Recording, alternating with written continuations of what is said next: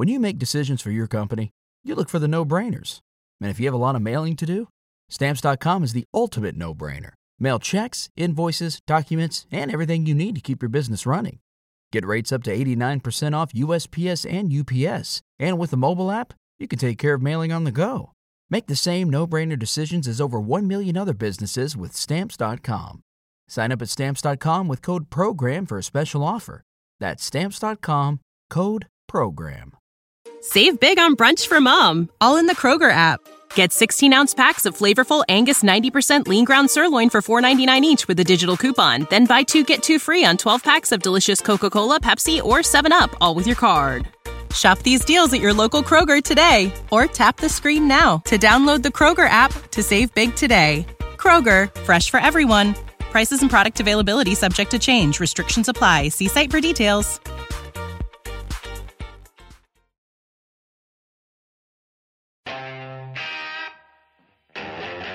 Middle call! Baby, hey!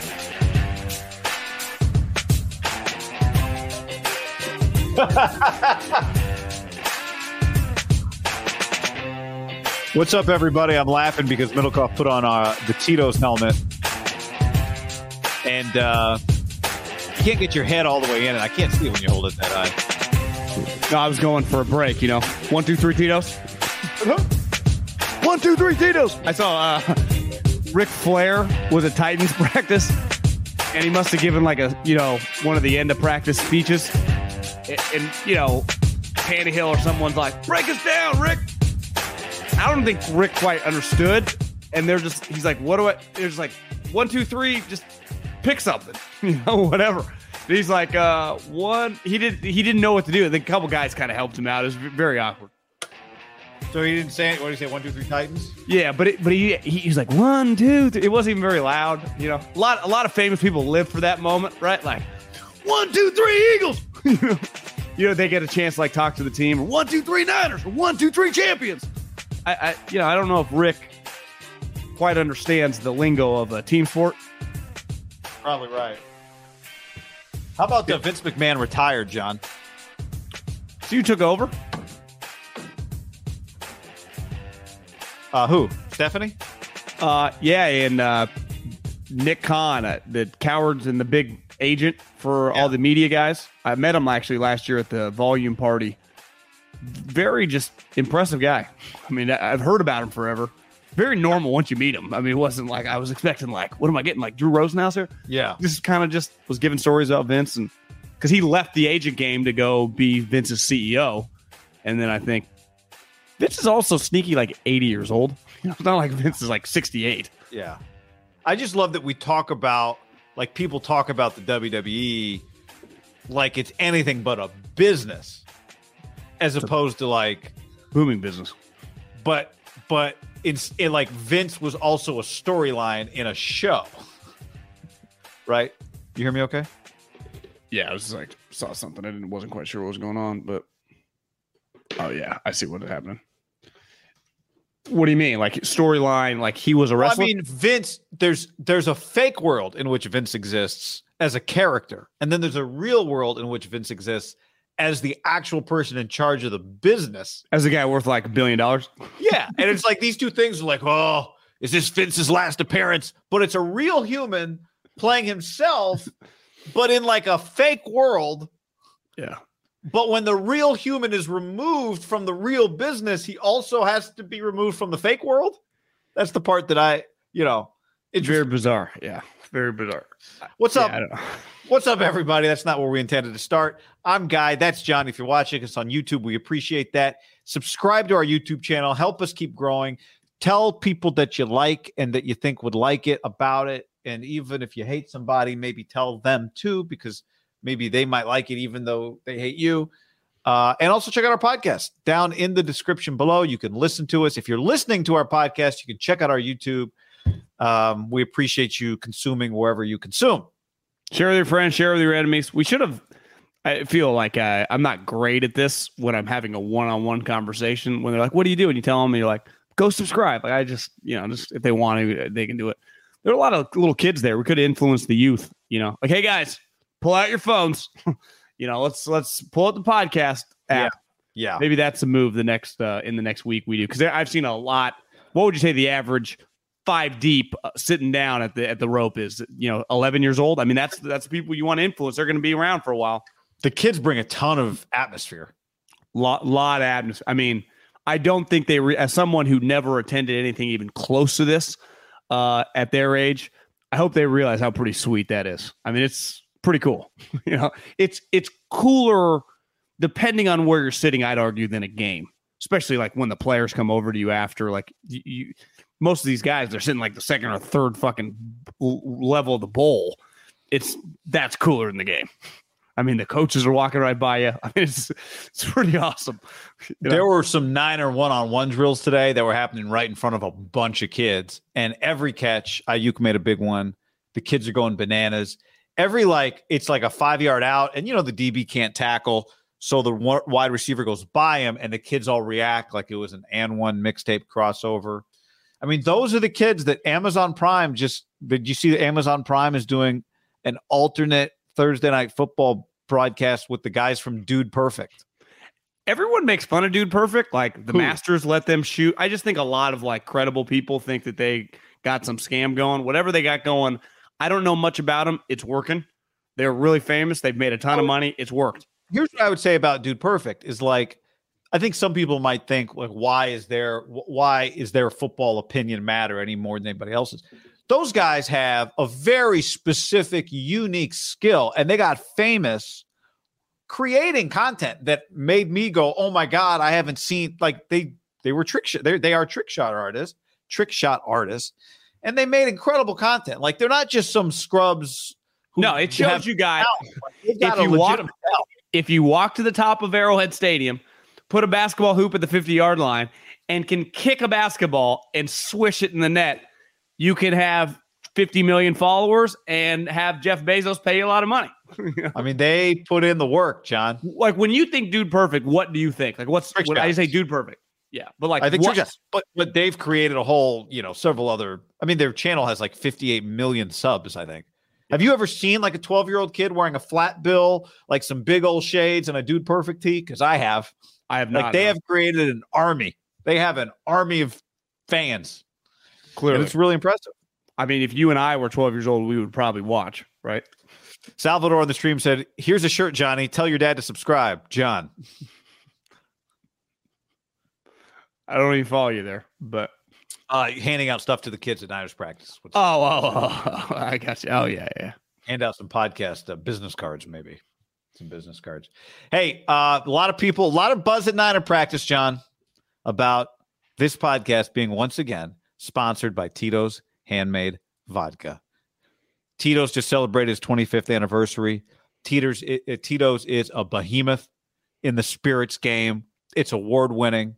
It is an incredible story of business and American ingenuity, survival, product and substance and quality over everything. More than 20 years since Tito made his first batch, distilled in the heart of Austin, Texas. And now, Guy, I forget. It's already been a long day in the sun. Was it Jed York or Mike Shanahan that came up to us that said his favorite drink was a Tito soda? I think it was together. They both stopped us. They said, fellas, regardless of what Middlecoff said yesterday about Jed's barber. Jed had a hat on today. Tito's. Oh, I didn't see him. Tito's. Yeah. Mike said Jimmy Garoppolo, hold on, I'll come back to you. I got to go talk to Ham about Tito's. Well, I mean, I could tell we didn't talk to Jimmy, but if Jimmy was there, you're like, you seen this body? Tito's sodas only. That's what I drink. Tito's sodas. Mike Shanahan, Tito's sodas. Jed York, Tito's sodas. D lineman, John Daly's. I love the ginger beer, but Moscow Mule. Yeah. Pretty good one too. I made one in a glass on Monday night, and someone said, "Where's the copper mug?" I was like, "I don't have. I need a copper mug, I guess." Yeah.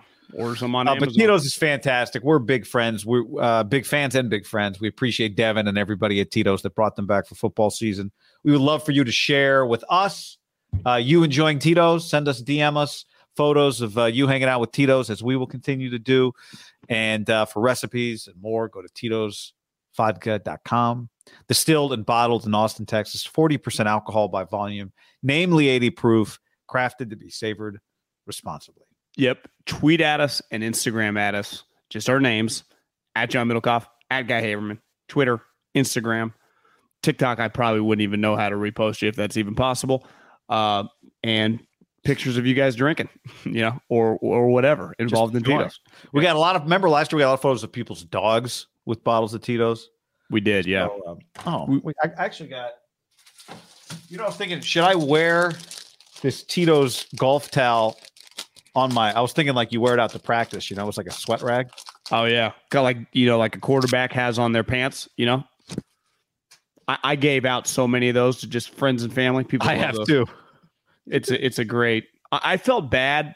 I played the other day, wetting it and putting my ball in there. It's like I don't want to get this thing dirty.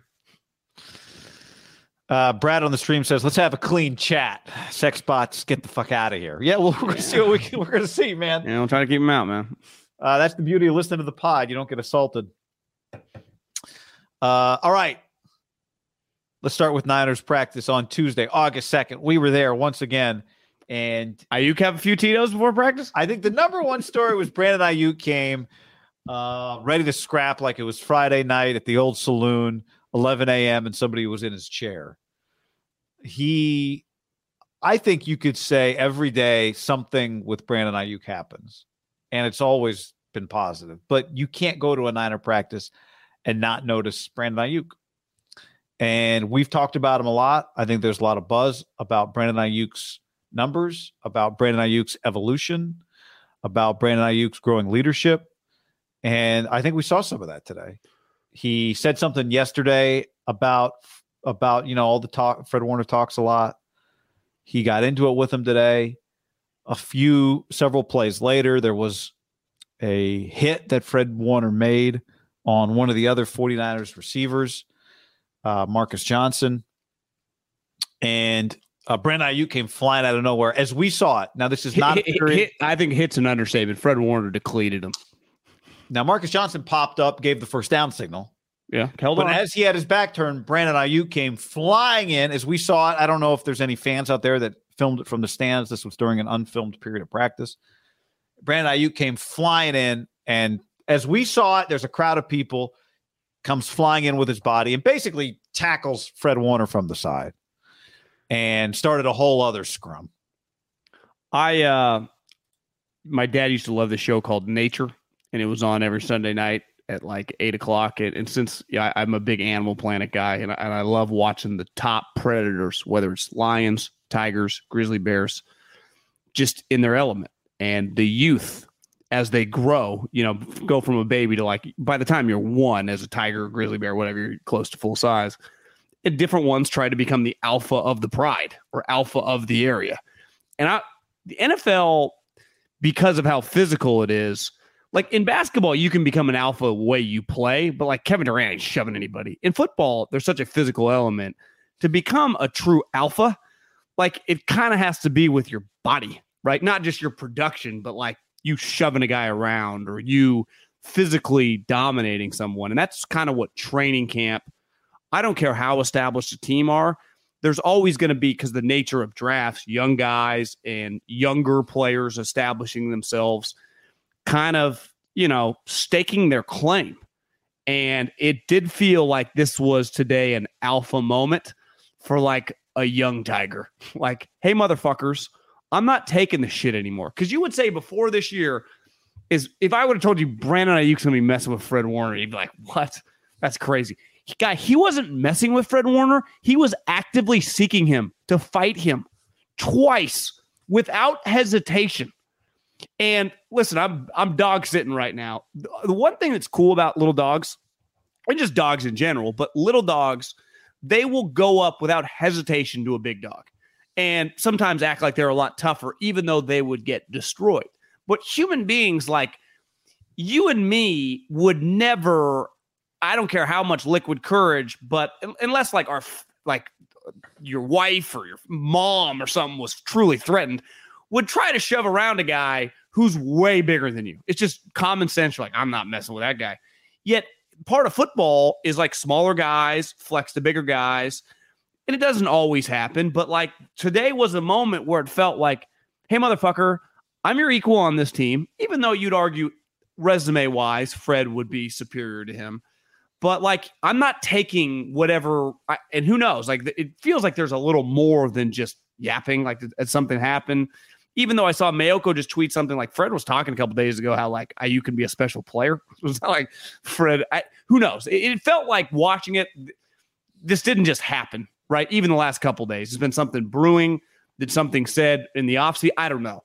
But I thought this was a true like young badass, like I'm an alpha now. And not even just showing it to Fred, but like showing the team like I'm fearless. It was crazy to watch, I thought, twice, of just how unhesitant he was. Like a lot of times, like, and again, Trent Williams could beat up everyone on the team. No one's going to fight Trent Williams, and Trent Williams is fighting nobody. So it's not just because you fight someone doesn't mean anything. And fights have been happening in football practice from high school to the pros, in the history of football. But this one felt a little more specific, and especially the guy, he wasn't going after like, you know, they just signed this dude from the Rams that him and Ayuk have had a couple years of beef, right? This was like Fred Warner and him played together the whole time. Fred's like team captain. Right. It was, well, it felt like it was symbolic of something. It's hard to put. I agree.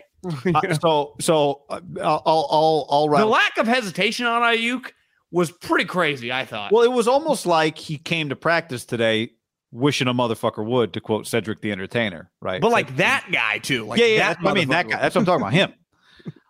But that's because of what you just said, right? Like funny people hang out with funny people, great musicians hang out with great musicians, 10s hang out with 10s. Brandon Ayuk views himself as a 1. So he's not going to fight a 3. There's one clear guy on the defense that he could take on. He's not going to take on Bosa because Bosa's not talking to anybody. Fred is.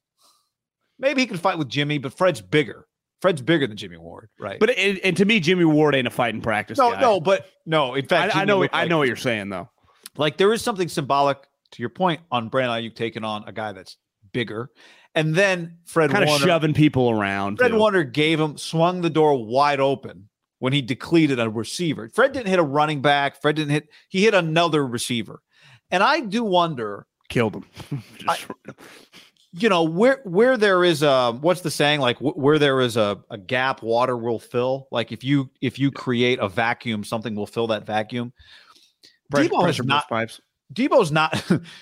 has not been around, right? Brandon Ayuk's been around Trey Lance. Brandon Ayuk has, in some de facto way through OTAs, became the leader of the receivers because Deebo Samuel, who had become the number one guy on the Niners offense, at least among the receivers and backs, was not around. And I do wonder if Ayuk kind of views it like, I'm not saying I'm ahead of Deebo, but I am also a number one, because that's how he's acting. He shows up he makes multiple plays every day in practice, and he leads. And I thought what he did today was leadership. The degree to which he came flying in and hit Fred Warner, it wasn't hold me back. When I say he didn't, I'm doing a fist thing, but he didn't hit him with a fist. He just came flying in and tackled him. It's not hold me back, wait till the big guys get here. I mean, I think he sent a message, and I think when you take on somebody else's number one guy, you're saying, I just the way we talked yesterday, Nick Bosa and Trent Williams were going back and forth, talking to each other about drills and, going over some stuff. And then Trent Williams and George Kittle, like, they are equals. And I think Brandon Ayuk is saying, I am an equal, not in terms of just performance, but leadership on this team. But this is where I use like the tiger analogy. Like a young tiger or young grizzly establishing like their alpha. They do it with someone older. Like Ayuk hasn't been doing this as like Fred Warner was a starter on a Super Bowl team, right? Like Ayuk was still in college. So part of like when you establish I'm an equal or I'm also an alpha, like you said, you swing up. You are like, I know I haven't been as long, and just last year I was in the doghouse, but like, I'm here to stay. Now, again, like it wasn't, I wonder if something specifically happened in a meeting room or something over time, or maybe it's just human nature I mean, you and I were talking about in the practice field, the Derek Jeter doc and the dude that Jeter couldn't stand. And then the guy got traded and Jeter tried to act like, I had no pull. It's like, Derek, you were the star of the team. They got rid of him because they knew you hated him, but it's easy to play dumb. But not that that's this case, but not everyone is going to be. And I have no clue these two guys' relationship, but it may be fine. It doesn't feel, I mean, it's something that I wonder if it is a problem. It'll be something that Kyle would have both those guys in his office pretty quick. I mean, those are two of his better players, right? It's not, to me, it's one thing. And I've been to a lot of practices where fights happen where it's like, like a 6-rounder trying to prove that he's a starter against like the star D tackle, right? Or the 3rd round wide receiver taking out the star safety and like that should have. It's a little unique when it's like, Ray Lewis and Jonathan Ogden. I'm not saying that's the case here, but like Brandon, I mean, 2 established starters. Like if you told me Ayuk's a team captain this year, I think it's believable. Fred Warner definitely has been for several years running. It's just something to monitor on top of Ayuk establishing him as alpha. Like, do they not like each other? Like that is kind of a question. Like, is there something more to it? Because Ayuk specifically said something and then went after this guy twice. Yeah, I mean, I feel like it's less likely that he wouldn't say something publicly if there was like a real grudge there. You know what I mean? That he'd be, if there was a real issue, that he'd be less likely to say something publicly. But yeah, and part of it, the thing with football, even though they've been in pads 2 days, they have been practicing. I guess Fred, did he really do that much in the offseason? I remember him staying on the sideline a lot, so maybe not. Maybe there's part of it like, I don't know. I mean, I could have a million theories. Just feels like Ayuk's edgy in a good way. Let's. Do you want to play? I wasn't planning. We weren't planning to do this, but I have right here. Do you want to revisit what the minute of what Kyle Juszczyk told us on the podcast about Brandon Ayuk? Yeah. Let me pull this up here real quick. Why not? It's good audio. Love Brandon, man. So this is from December of 21. Okay. Is that right? This was after, this was going into last season. So this is after Ayuk's rookie year. Okay. Oh, I love Brandon, man. I have a special relationship with Brandon because he has a locker right next to me. We pulled our hamstring the same day in training camp. So we literally went through the same rehab. We're with each other every single day. So I felt like I got a good inside look at Brandon and just how he ticks. And this is a guy that just wants to be great so bad. Like, he wants to put in that work. He wants to grind. And he just wants to do it. It's not something that he's being forced to or feels obligated. I was a first-round pick. I got to live up to these expectations. No, like this was in him no matter what. This guy was going to want to be successful.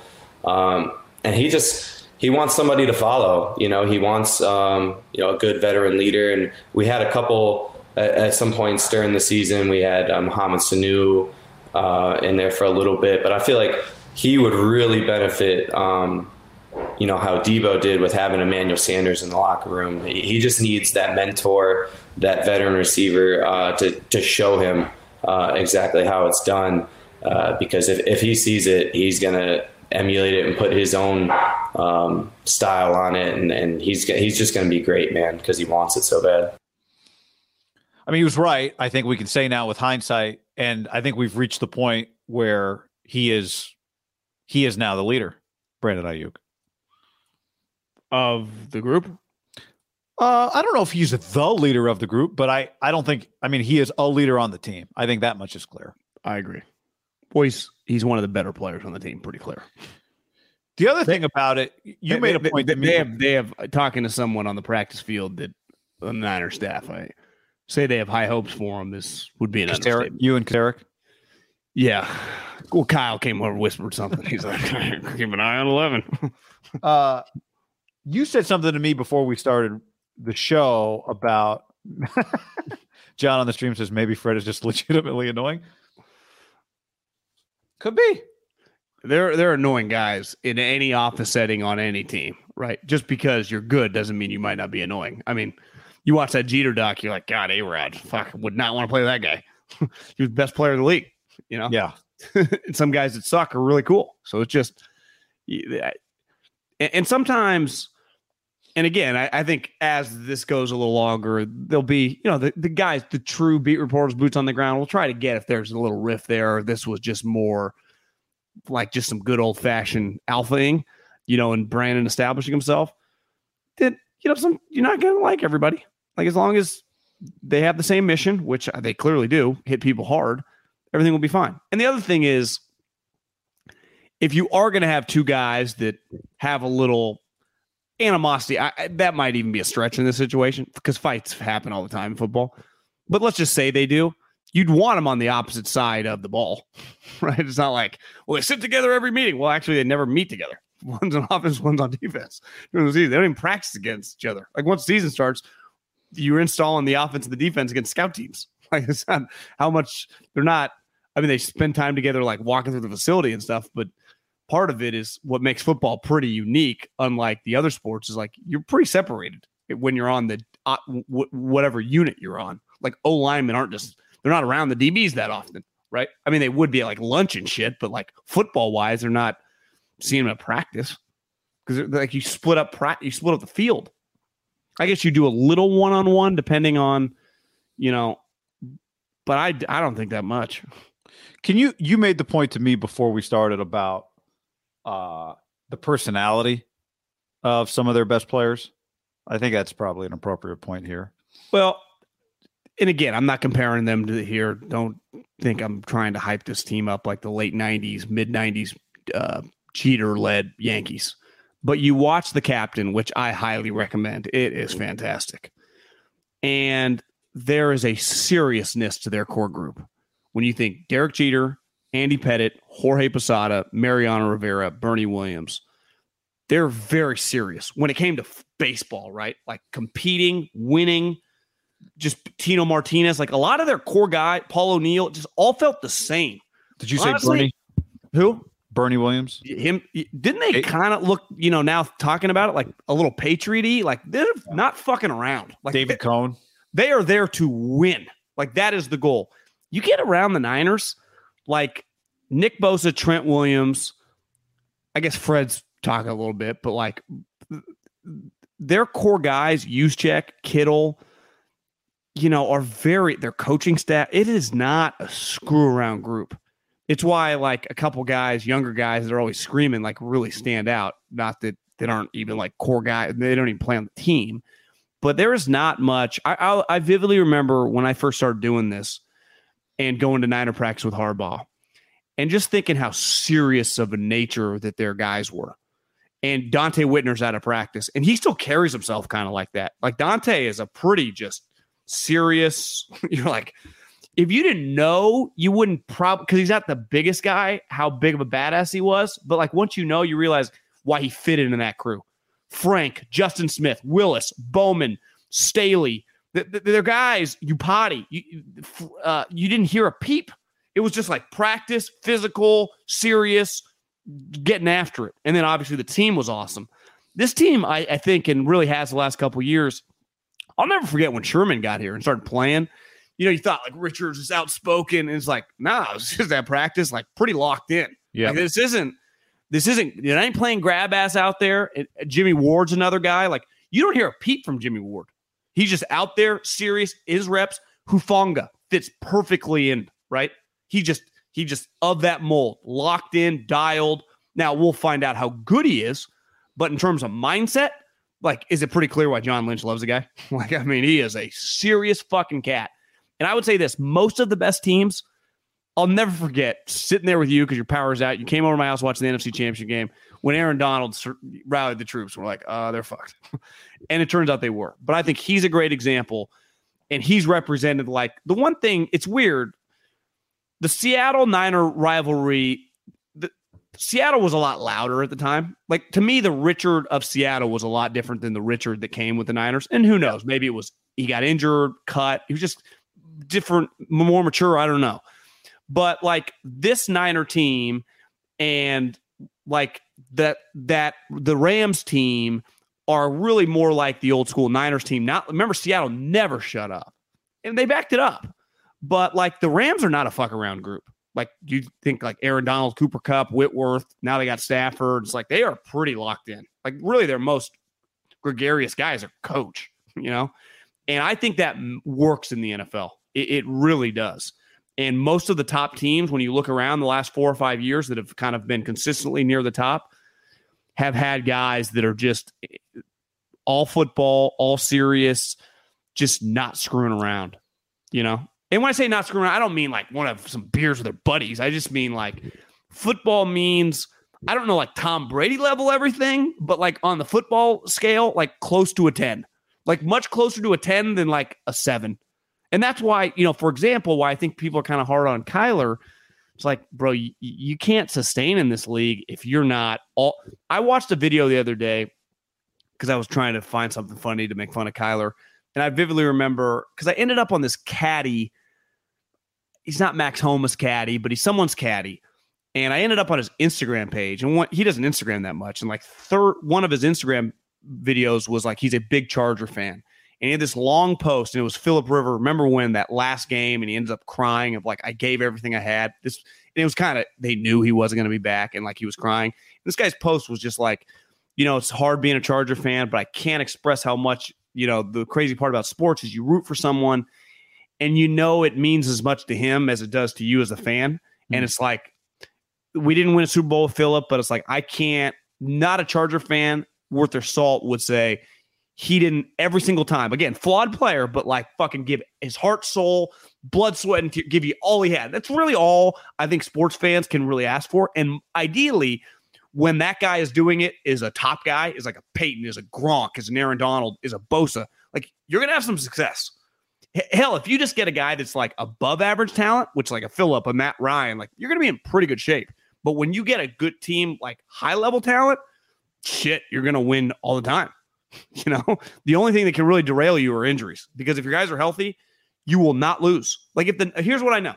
If the Niners stay healthy with their core guys, even with a young quarterback, they're going to be good. It's unavoidable. Now, 13 wins, 11 wins, I don't know specifically, because a lot then would hinge on like, well, can Trey make a lot of third down passes? But they will not, they will be an 11-win team minimum. They're just too good, and their guys give a shit too much.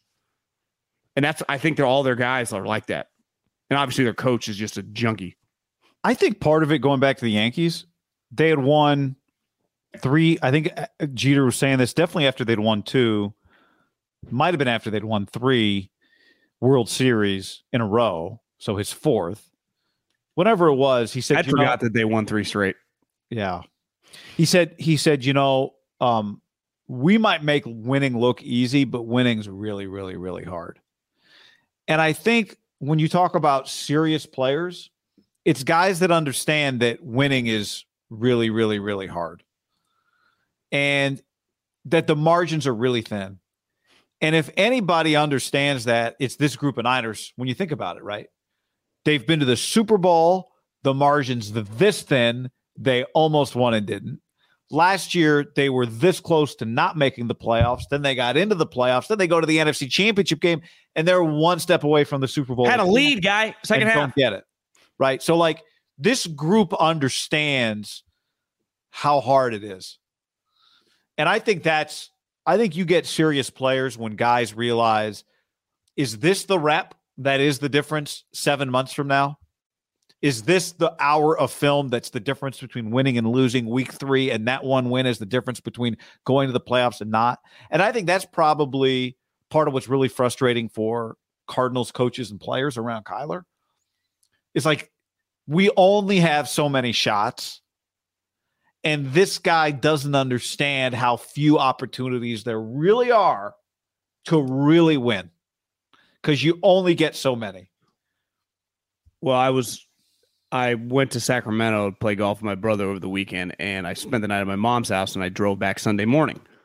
And I was just flipping channels, and on Sirius, they replay like Dan Patrick interviews on like NBC. I didn't even know NBC Sports had a radio. It's like 85. I think it's 85. That's really good. I listened to Dan Patrick just talking to people on the drive home. And one of the guys who was talking, they must have been friends for like 30 years, because I had never really heard of him, but he covers the Arizona Cardinals. He's like a columnist. They love each other.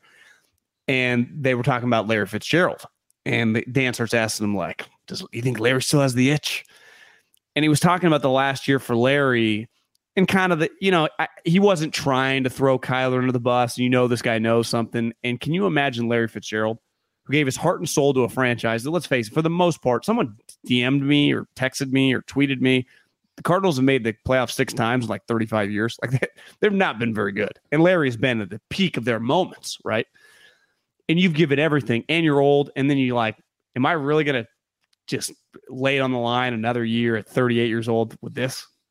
Like I did it with Carson and I changed positions because Bruce is like play slot instead of outside. It'll be the best for your career. Well, it's easy to do. You're like Carson's all in, Honey Badger, Patrick Peterson. I'm in with a bunch of all in guys, Calais Campbell. It's a bunch of me's. And then I see we're talented. Like Larry's no dummy. He knows I got some talent, but it's like, I'm going to do it with this guy. I'm out. Like, does Larry quit if it's the Carson Palmer crew? Probably not. If Justin Herbert's his quarterback? No chance. And I think that matters. And it's why here's the one thing, we'll get into Trey later, but like I won't, and I don't know enough about him, but I know the way the Niners think about him. And here's what I do know.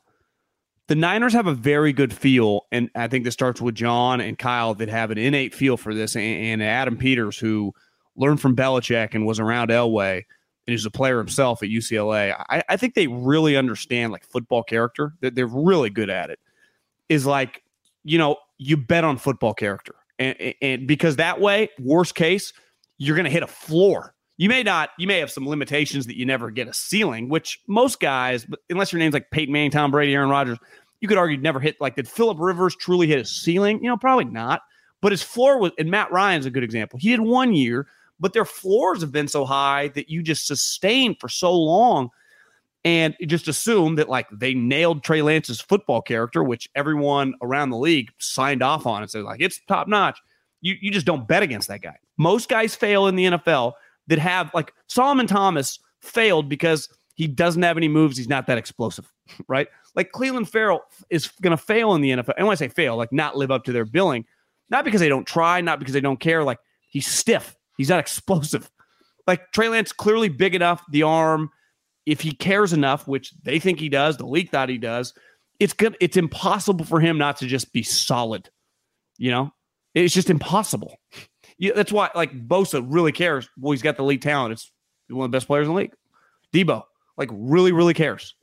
It's like someone tweeted at me when I was driving home, like, Ayuk is Ayuk the best wide receiver? It's like, no, Debo looked pretty fucking good. I saw it out there flying around.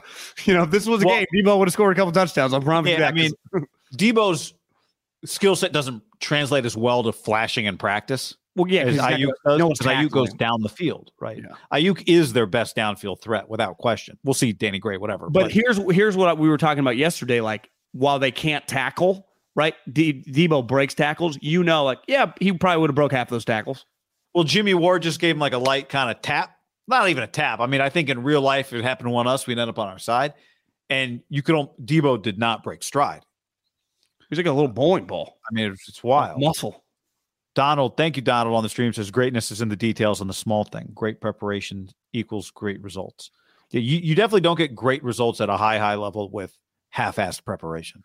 Well, and the only way to prepare at the NFL level, at the highest level, is like you got to be obsessed. It's not like the other sports. Baseball, you just play every day. In basketball, like so much of it is like obviously you work at it. Like the highest level guys are working their ass off. But when you play, it's like, I mean, Giannis, LeBron, these guys, Anthony Davis. I mean, it's like even Clay, like he's a 6'7.5" human being. I mean, these are not, they are athletic outliers in the world. Like there are a lot of guys, you and I are standing next sideline, like Jimmy Ward, Debo, like they aren't the biggest human beings. I mean, they're thick, they have muscles, but it's like, it's their desire to work at their craft. Like football of all the sports does just entail the most work because you're constantly practicing and lifting and studying. Like that is the majority of the time. Think about it this. If you're Jimmy Ward, you get 17 games. Well, the majority of the time you spent like all OTAs, all training camp, all week, film room, weight room, practice field. Like you actually don't play that much, right? Like the ratio, if you're an infielder, of infield practice to playing, if you're a full-time starting shortstop, is like you're way more playing the games than you are taking infield, right? Not even close. How long do they take infield on a given day? 20 minutes? They don't take infield. They might go out there during BP and take some grounders, but there's no, rarely is there a team like infield. That's a college thing. Okay, so when I see a guy taking grounders, he chose to go out there and get a little work. Right? Yeah, or it might be part of the deal. Like you just take some grounders during batting rotation. Practice. Yeah. Prize Picks is America's #1 fantasy sports app because it's the easiest and most exciting way to get in on the action. While you watch your favorite players in sports, you just pick more or less on 2 or more player stats, and then the fun is on. Prize Picks has something for every sports fan, from basketball to hockey to League of Legends and everything in between. It's really simple to play. You make your picks, submit an entry in less than 60 seconds. I'll do it at halftime of a basketball game, and I also have some season-long more or less picks on MLB homers. You may remember, I've got less on Ohtani homers this year. We'll see. And at halftime of your next NBA blowout game, just jump on and go, Steph Curry more than 11 points in the second half. It'll change the game for you. Download the Prize Picks app and use the code HAM50 for a first deposit match of up to $100. That's HAM50 for a first deposit match of up to $100. Prize Picks, pick more, pick less. It's that easy. ButcherBox.com/ham and another special deal. Free for a year. You get salmon, chicken breast, or steak tips in every order for a year, plus an additional $20 off right now at ButcherBox.com/ham. Been telling you about it for years. Been eating it for years on a regular basis. Easily find high-quality meat and seafood you can trust. 100% grass-fed beef, free-range organic chicken, pork raised crate-free and wild-caught seafood. Always be prepared with meat in the freezer when you get ButcherBox.com/ham delivered right to your doorstep with free shipping. ButcherBox is offering you free for a year plus an additional $20 off either salmon, chicken breast, or steak tips in every order for free. Sign up today at ButcherBox.com/ham and use the code HAM to choose your free offer for a year plus get $20 off your first order. What's up, everybody? It's your old friend, John Middlecoff. I'm here to tell you about our friends at Game Time. Here's what I need you to do. Go to your smartphone, download a little app called Game Time. Baseball season's in full swing. Oracle Park. Been there a million times. Never doesn't live up to the hype. Go get yourself some garlic fries, a brewski, maybe some ice cream. They have very good Ghirardelli ice cream there. And when you do that, promo code HAM. So download the Game Time app. Your first pair of tickets, promo code HAM, H-A-M, save $20. The A's, only going to be in the Bay Area for the rest of this season. You probably can basically go for free. Just buy a pair of tickets to any baseball game. They also have comedy shows if you want to check one of those out, or concerts. Game Time app, promo code HAM, save yourself $20. We don't even need a thank you. Just hammer that promo code. Save big on brunch for mom, all in the Kroger app. Get 16-ounce packs of flavorful Angus 90% lean ground sirloin for $4.99 each with a digital coupon. Then buy 2, get 2 free on 12 packs of delicious Coca-Cola, Pepsi, or 7-Up, all with your card. Shop these deals at your local Kroger today, or tap the screen now to download the Kroger app to save big today. Kroger, fresh for everyone. Prices and product availability subject to change. Restrictions apply. See site for details. Lucas on the stream says, I replaced my after-workout smoothie with Tito's. Results haven't been what I wanted, so I quit working out and am focused on consuming more Tito's. Good call. Great call. John, there was a message here about where did this go? I just think we spend so much time, in the draft. And this is the hardest part about doing what we do, because you just talk to one person in the NFL. They give you like 7 nuggets. You're like, God, if I knew that, I wouldn't have liked that guy. Or God, if I knew that, I would have started tweeting like, I think this guy's going to be a star. The amount of information that you have to have on the human being, like think about the majority of time on the top, like 100 guys in a draft are spending talking about what's he like? How much does he like football? I had a trainer DM me Like, how often do scouts talk to trainers? I'm like, that's one of their go-to people. Like, how do they act in the training room? How do they treat you? If they get hurt, how do they rehab? Like, all that stuff. Like, you're gonna get hurt. Whether that's just like a pinky toe bruise or whether it's a major injury. So you're gonna spend time. Like, training room's unavoidable. So all these things dictate how you get a good team, because ultimately your team is gonna be just a lot of guys that better spend a lot of time working on football. The majority of human beings aren't just going to be, if your team's good, just be like, I do everything off talent. I don't even try that hard. Not saying that everyone works at the same level. Like, I bet if we even nitpick like the top 10 Niners, there'd be some guys that put more effort than others, because what if I told, maybe Nick Bosa spends less time studying film and more time on himself in the weight room, something that just works for him. Like, we could nitpick, and I'm not just saying that's the case, but. Well, like Trent Williams, hard worker, right? Or like a prepared player. He made a comment the other day that Bosa's already sweating by the time I start my stretch. Yeah, and that doesn't mean that Trent Williams also doesn't work hard, right? But I've been told by people that like Trent Williams is not a huge weight room guy, like relative to Bosa and Kittle, and that's where they're at the highest level. It's like, well, I'm going to nitpick Trent Williams. Like, is strength an issue? Right. He's lucky enough to be given God-given one of the great left tackle bodies like in the history of the league, right? Like, even I remember when we talked to Joe Staley, Joe's like, me compared to him, like, what are we talking about? And Joe was one of the greatest Niners offensive linemen in the history of the franchise. And he'd be the first to admit, like, yeah, this guy's on a different level than me. Joe went to like 5-6 Pro Bowls. So they're at the highest of high levels. There are like certain things that. Well, it'll be interesting if Robert Nkemdiche makes the team and or makes any impact for them, because, it's hard to know when you just watch a practice. But we've both watched him for a couple of days. He acts different than everybody else. He is out there talking a lot, interacting with the fans. I'm not going to say it's weird, but I definitely pick up some look at me vibes. What stands out on a non-look at me team, right? Yeah, it's weird. I don't know if he's a fit for them from a personality standpoint, because I don't know. We'll see. Maybe it's authentic and he's just happy to be there. He's thrilled that he's got a chance and he's happy to see the fans. But, it's odd. He's an outlier in that way. And I don't know if he fits with them, but maybe, this is Chris Kasarik this is what he does. And they've got high level guys on that team. If he doesn't make it with them, I don't know how he's going to make it. Now they are deep, which is the one thing that works against him.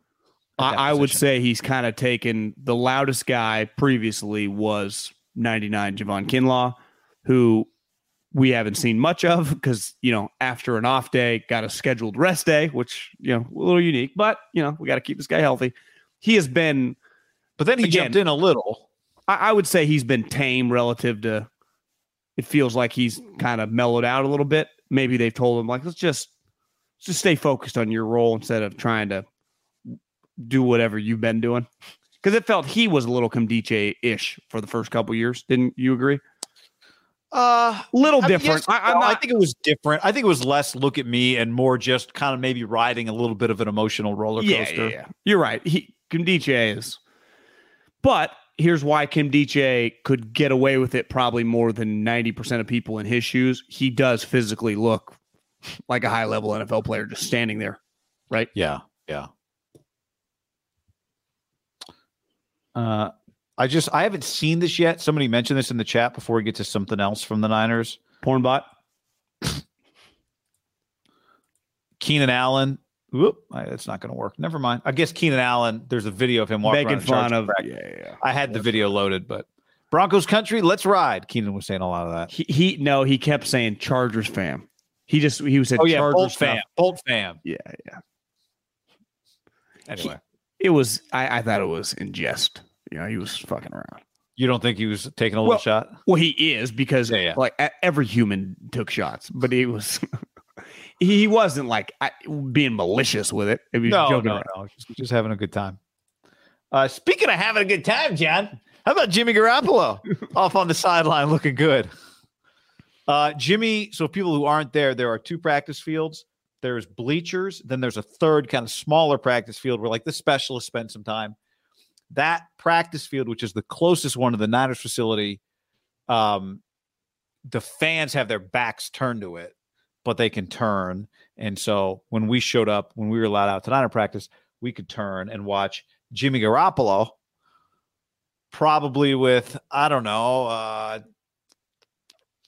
30 yards between fields away from Trey Lance, just working out. I throwing the ball, getting a sweat in, John, getting loose, and waiting for his time. You said it's the weirdest thing you've ever seen at an NFL camp. Let me rephrase it. It's the most normal, bizarre, weird thing I've ever seen. Because it doesn't feel like there's no contention. There's no weirdness on the camps, right? There's no like, Jimmy's like, fuck you. And Kyle's like, go home. It's not. There's no be infinitely there, weird. Right? Yeah. There's no anxiety actually there. But like, different, like Sean walking around, that's weird at Texas. 100%. But like the coaches are passing him, talking to him. Mike Shanahan's coming, tapping him on the ass, bullshitting with him. Mike Shanahan is bullshitting with Jimmy Garoppolo. It's the most normal, bizarre, batshit thing I've ever seen. Mayoko, Cam Inman, these guys have been around the league, all agreed this is unprecedented. Yet, I do agree that like it's normal if Jimmy wants to make it normal, and he's making it normal. Like it's not, it shouldn't be normal. It wouldn't be normal anywhere else. Guy, if this was happening in Philadelphia, in Dallas, it would be a zoo. But I think everyone's so numb to it. Jimmy's cool with it. It kind of works watching it. I put my scout eye on for just a quick, 2 minutes when he just threw a couple. I was like, Jimmy Garoppolo, he's better than 15 might be strong, but minimum 8 to 12 starting quarterbacks right now. Like, he looked healthy. He threw a couple deep balls. I mean, he can throw it. Remember, Rapsheet, 40 yards. He can throw it 40 yards. He's looking like normal Jimmy Garoppolo, tan on point, sweating, good shape. It was trainers, but it kind of they had the vibe of the Garoppolo brothers, a little smaller, but they were all out there catching. Jimmy did a couple of these, he's setting them up. And it's just, this is a quarter. What team guy right now in the National Football League has a guy who is a legitimate NFL starter? No one argues that. He is a lock to be a starter in 2023 when he can just free agency starts and he just pick a team. Just on their team who is kind of available for trade, and they will eventually cut just around, but not practicing. But yet, in a weird way, and we mentioned this, if Trey were to break his leg, he would enter practice the next day. It's crazy. I mean, it really, but it's not. That's what's so wild about He's it. gone, but then if something crazy happened, he'd be right back in a heartbeat like that.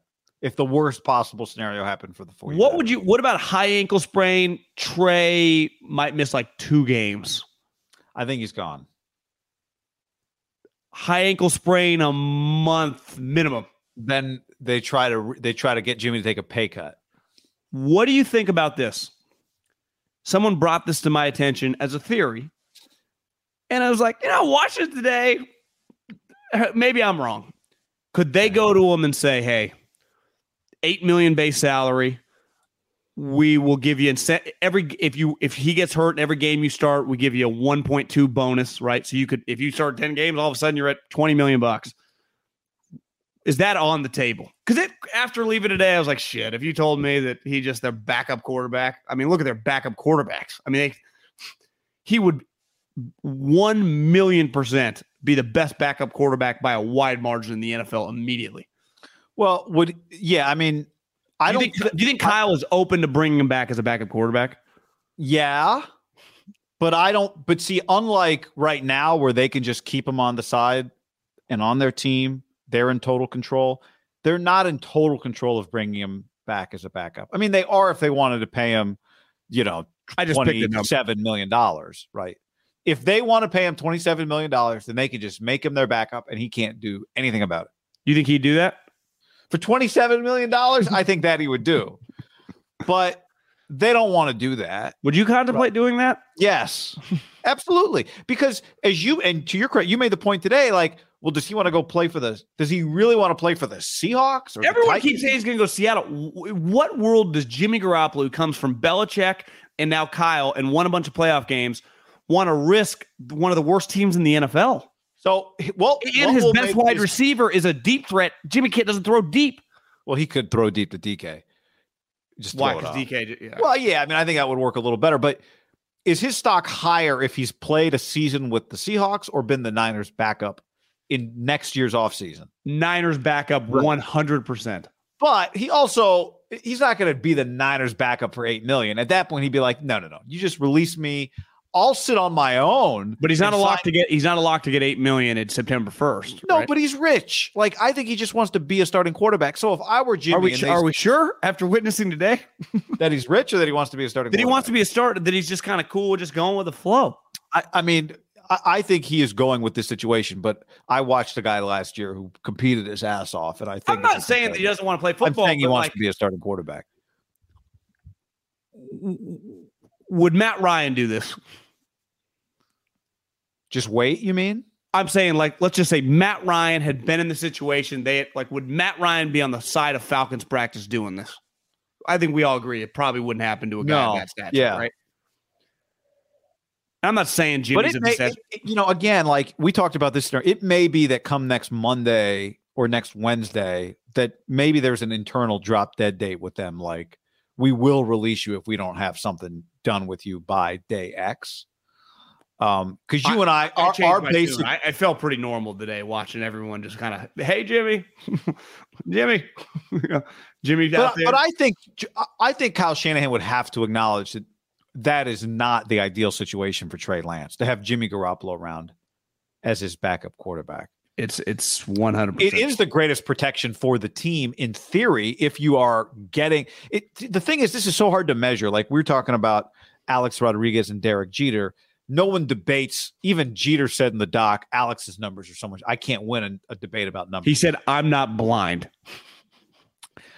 But he does have the rings. And even that sometimes feels like a cop-out. But the one thing I thought watching Jeter makes these plays, Jeter threw a runner out at home in game 1 of the World Series against the Mets.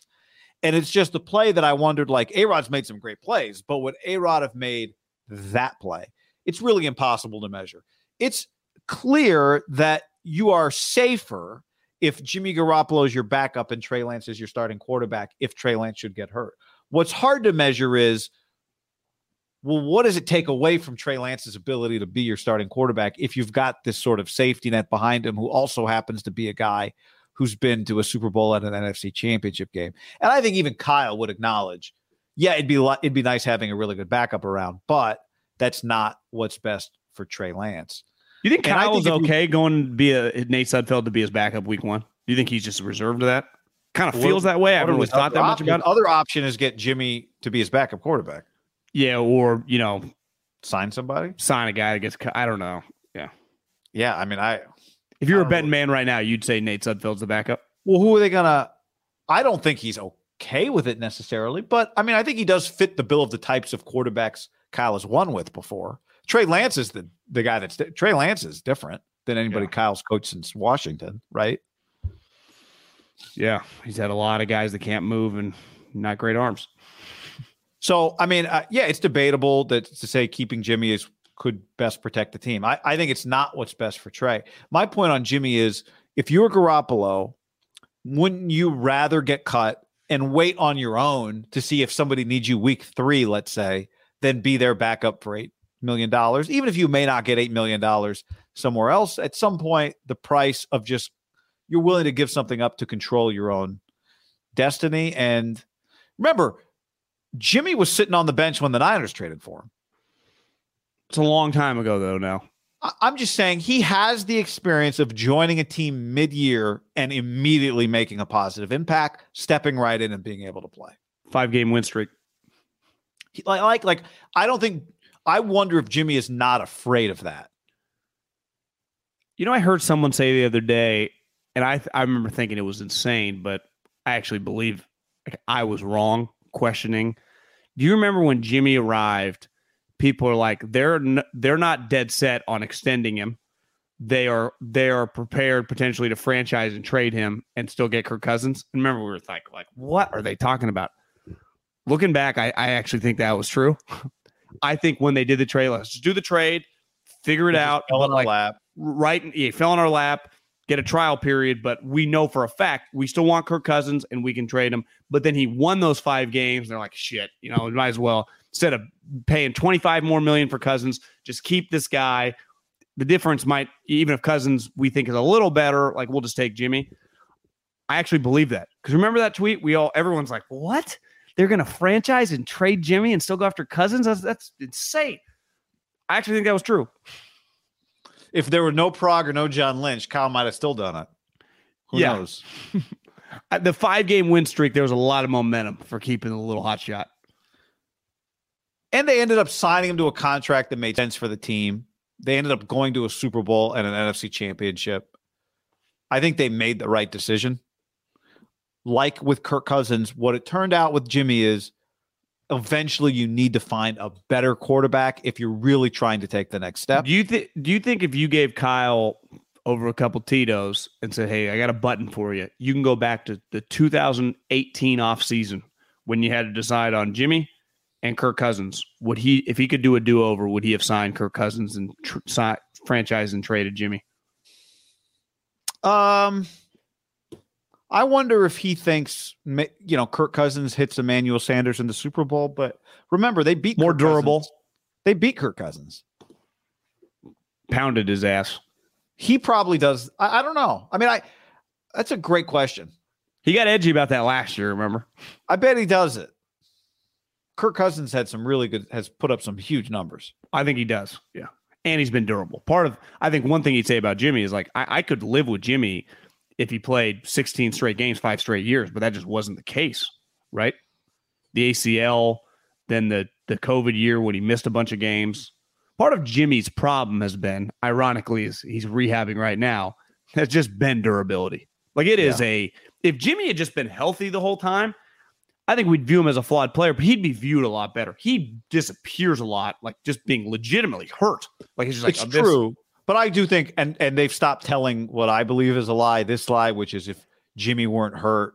Remember, there was like that, Jimmy wasn't available, so it was time to move on to try and find Trey. It's like, no, Jimmy had proven to not be at the level of the guys that win the Super Bowls, and we needed to upgrade a quarterback. The only thing I'd push back on that is if Jimmy, the year that he missed 10 games, let's just say he plays all 16. What if they win 10? They could just go back to the playoffs. And so they've gone Super Bowl, back to the playoffs. It would have been much harder. They went from 12, to 3. It just would have been. Remember how poor their quarterback play was? Yeah, I do. But I also think I'm not disputing that they wouldn't have constantly be looking, but it would have been harder for them. It's harder to. This is why people winning, going 9-7 every year doesn't help you out getting a quarterback, right? So like the Eagles, you're going to find out if Jalen's the guy. Well, what if they go 10-7 again? It's like, well, we don't. Our team's good. We don't really love him. Well, how do you get up? I think every offseason, it's easy to forget how dissatisfied at times Kyle Shanahan looks with Jimmy Garoppolo on the sideline. During the season, how many frustrating moments there are. I think he knew it was time to move on, injuries or no injuries. You're going to have a couple this year. It'll be interesting if it'll be frustration or just like ready for the Rapids. It's one thing part of Jimmy is like, Jimmy, you're 7th-year pro. What are we doing? And there's another thing of like, he threw a pick, like he's young. Also, and we can talk about this with Trey, there's going to be a flip side to the bad plays that you didn't have with Garoppolo, right? Part of the thing with Garoppolo is that he plays like Favre sometimes, but without leading the league in touchdowns. And never throws sweet, deep touchdowns.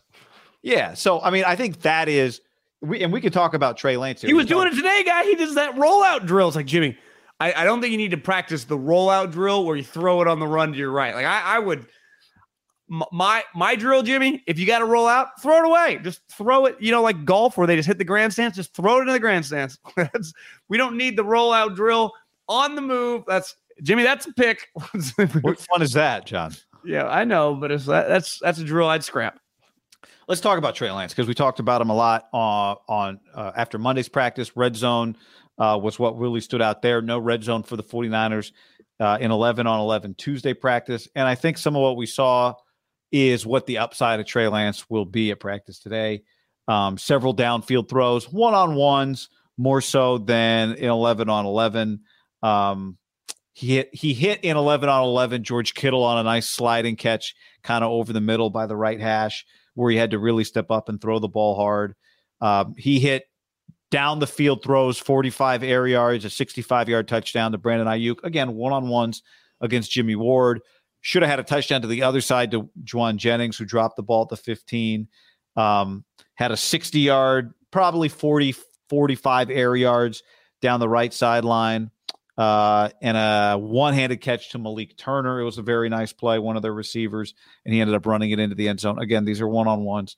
But, the Niners outside the hash marks and down the field is a no-fly zone in the Niners offense the last several years. It just didn't happen, right? More than 20-plus yards down the field didn't happen. Certainly 40-yard throws down the field did not happen. I think Jimmy had the second fewest attempts, 20 yards or more down the field in the NFL last year. Only Daniel Jones had fewer. And basically half of his throws come within, I think, 15 yards of the line of scrimmage between the hash marks. Who, James G? James G. So this is what's different. This is, you're going to give some stuff up, some experience. But I was thinking about it today. On the checklist of things that Kyle Shanahan wants out of Trey Lance when he made the switch, where he wants to be better than he was, red zone is not high on that list. Red zone, Kyle can handle red zone. But it's some of the stuff we saw down the field of practice today that's why he did what he did. Do you think if Jimmy Garoppolo was under contract for the next several years and Trey Lance was on some other team and they were just humming along with Jimmy as their starting quarterback, they draft Danny Gray high in the third round? Probably Jimmy Garoppolo's his quarterback wouldn't make as much sense. No.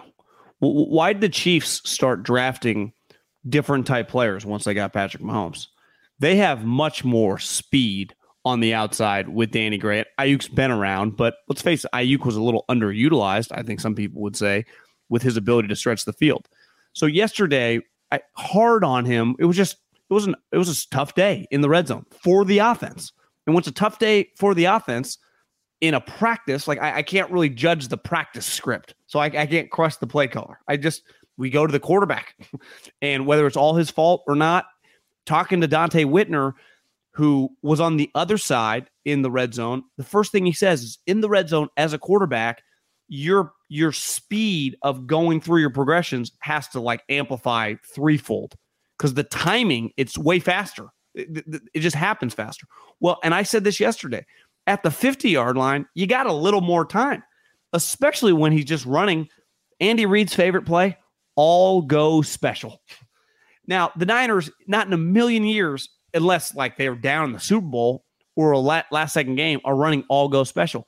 They can run multiple go routes right now and let Trey, whoever you like, whatever matchup you like, let it rip.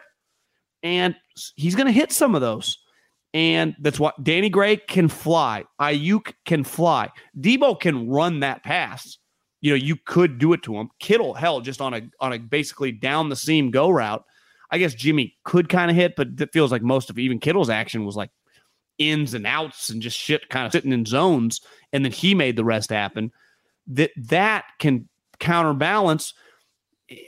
Part of learning the red zone, it takes years to figure it out, be comfortable with it. I'm fine with that. That's part of drafting a guy big picture. But right away, you should be able to utilize the arm. Go back to once upon a time with Kaepernick. One thing that immediately changed, and this is part of having Alex Smith, who kind of fits the Jimmy mold, and it happened with Cap, and then it obviously happened on a much higher level with Mahomes, is the explosive passing game. When you really look back at the Niners, Kaepernick's number, he wasn't picking you apart. It was he was 32 of 38. No, it was always games 12 of 19. But sometimes he would throw for 250 yards because he hit 2 plays of 60 yards a pop, which are the Niners, their only 60-yard plays have been runs or a play where Debo breaks 7 tackles. When you can just hit the go route, imagine being in a tie game. Third quarter, 2 minutes left in third quarter. And it's this thing is going down to the wire. Niners are at their own 30. It's 3rd and 8. All of a sudden, they hit a 50-yard play. Flips it. A couple plays later, they score. They end up winning by 14. That wasn't like, let's face it, under Jimmy Garoppolo, if they didn't hit a big run or a unreal screen pass from Debo, their scores were methodical. It took them time. They were not a quick score offense. And the way you quick score on offense, Josh Allen has this, Herbert has this, obviously Mahomes. And I'm not saying he's those guys by any means, but he does have the ability to just throw a 50-yard bomb, right? And they got some guys you can just throw 50-yard bombs to. And that is a curveball that Kyle has not been. They just didn't even call that play. And rightfully so. There was the point in calling the play. It was just not, it wasn't in the arsenal. It's like, why don't you throw a slider? I don't know how. Why don't you throw a go route? Because it ain't going to work. So why even waste time? Yeah, the 14-play drives with 11 runs is fun, but sometimes you need to be able to score fast. Well, it's sweet. Like the first series of the game against the Cowboys, like we're going to fuck you up. It's another when thing when you've got a 10-score lead in the fourth quarter. Yeah, right. Yeah. What about like when you're down 7? Yes. 7 minutes left. You're down 10. You're like, well, we gotta pick up the pace here, guys. We gotta score twice. Yeah. Somebody DM'd us, or maybe it was somebody made a comment on one of our YouTubes the other day. They were like, you guys talk about how much Kyle Shanahan loves just running the rock. Don't forget, I mean, when he had Matt Ryan, he loved throwing the football too. Matt Ryan led the league in air yards per attempt back in 2016 at over 10 yards. Julio. And it's true, right? Like Kyle does love running the rock, but he also likes throwing the ball down the field more than he has with Jimmy Garoppolo. There is more of a balance that he would like, because at the end of the day, Kyle does like style. He loves substance and he loves pounding it at you. But Kyle also loves to, tell John Lynch and be like, watch this. Emmanuel Sanders is going to be open down the middle of the field and hit it. And, the Niners, that is an element that they just didn't have. And I think it's a part. I think Brandon Ayuk might benefit the most from anybody this year with the addition of Trace, because that's not really Debo. Juwan Jennings is not separating down the field, really. That's maybe Danny Gray. We can talk about that. And that's also Ayuk, but it's primarily Ayuk.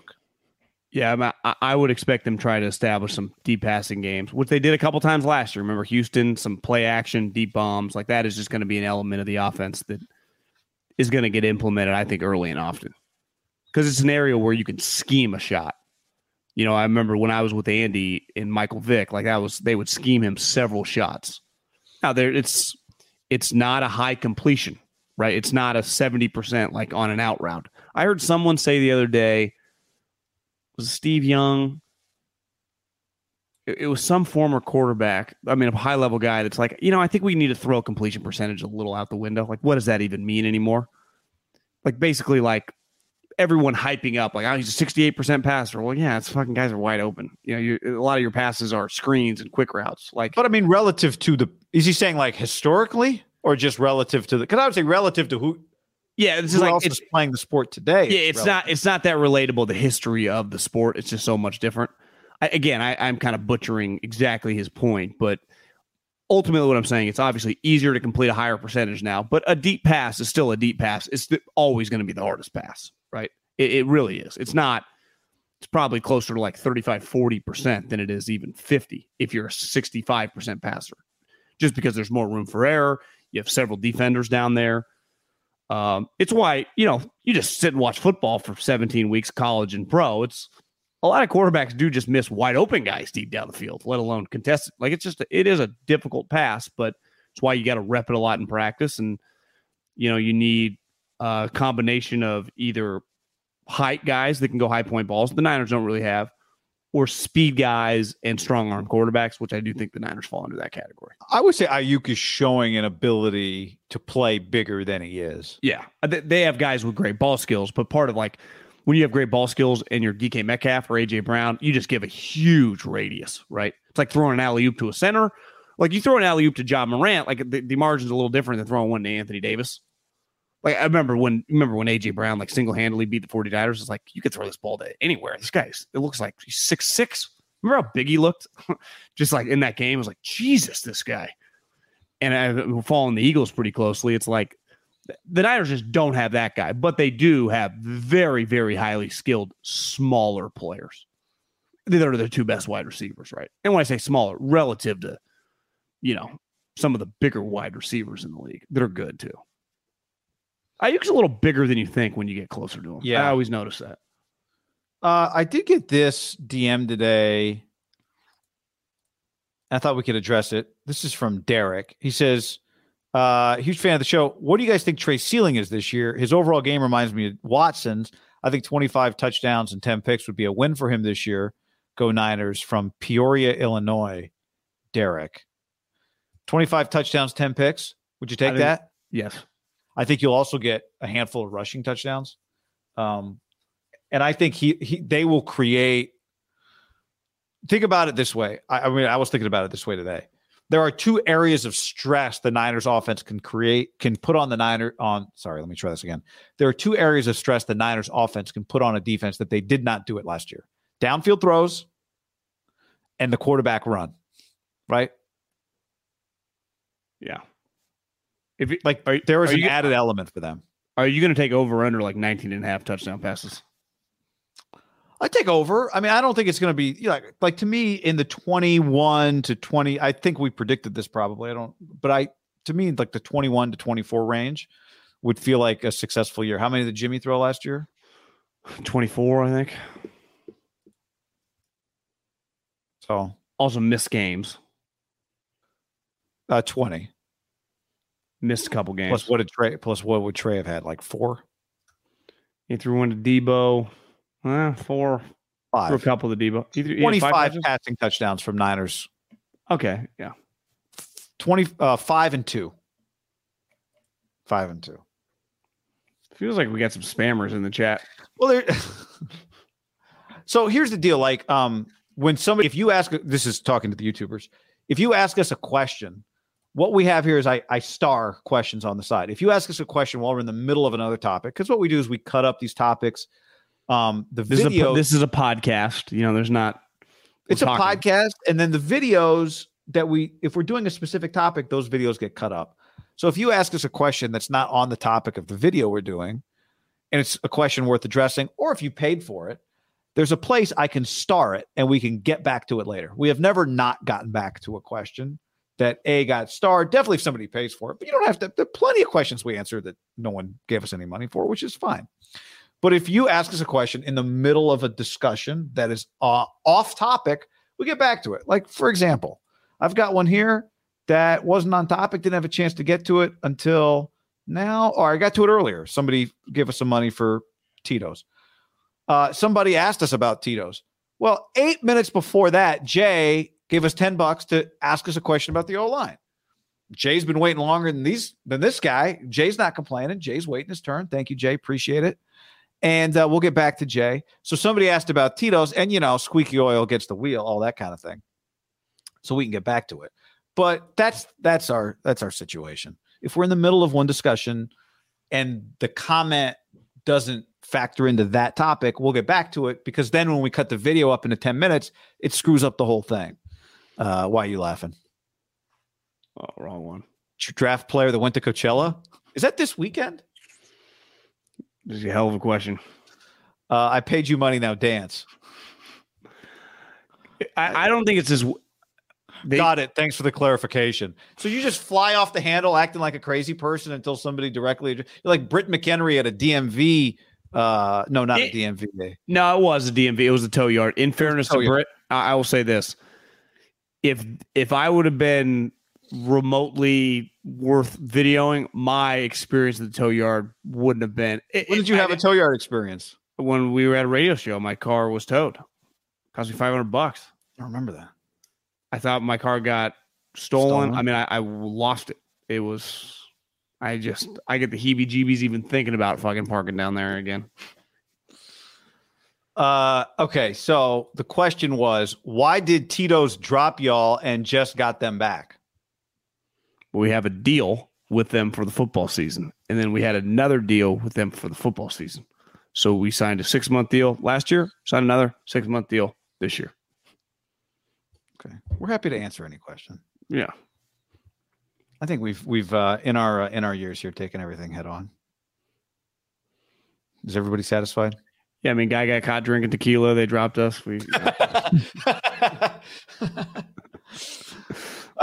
suspended like Stephen Ross, 6 months. We had to prove that all we were drinking were Tito's. Well, we had to do a loyalty thing. Yeah, I said, no problem. I get pee tested, and they don't want to see any water.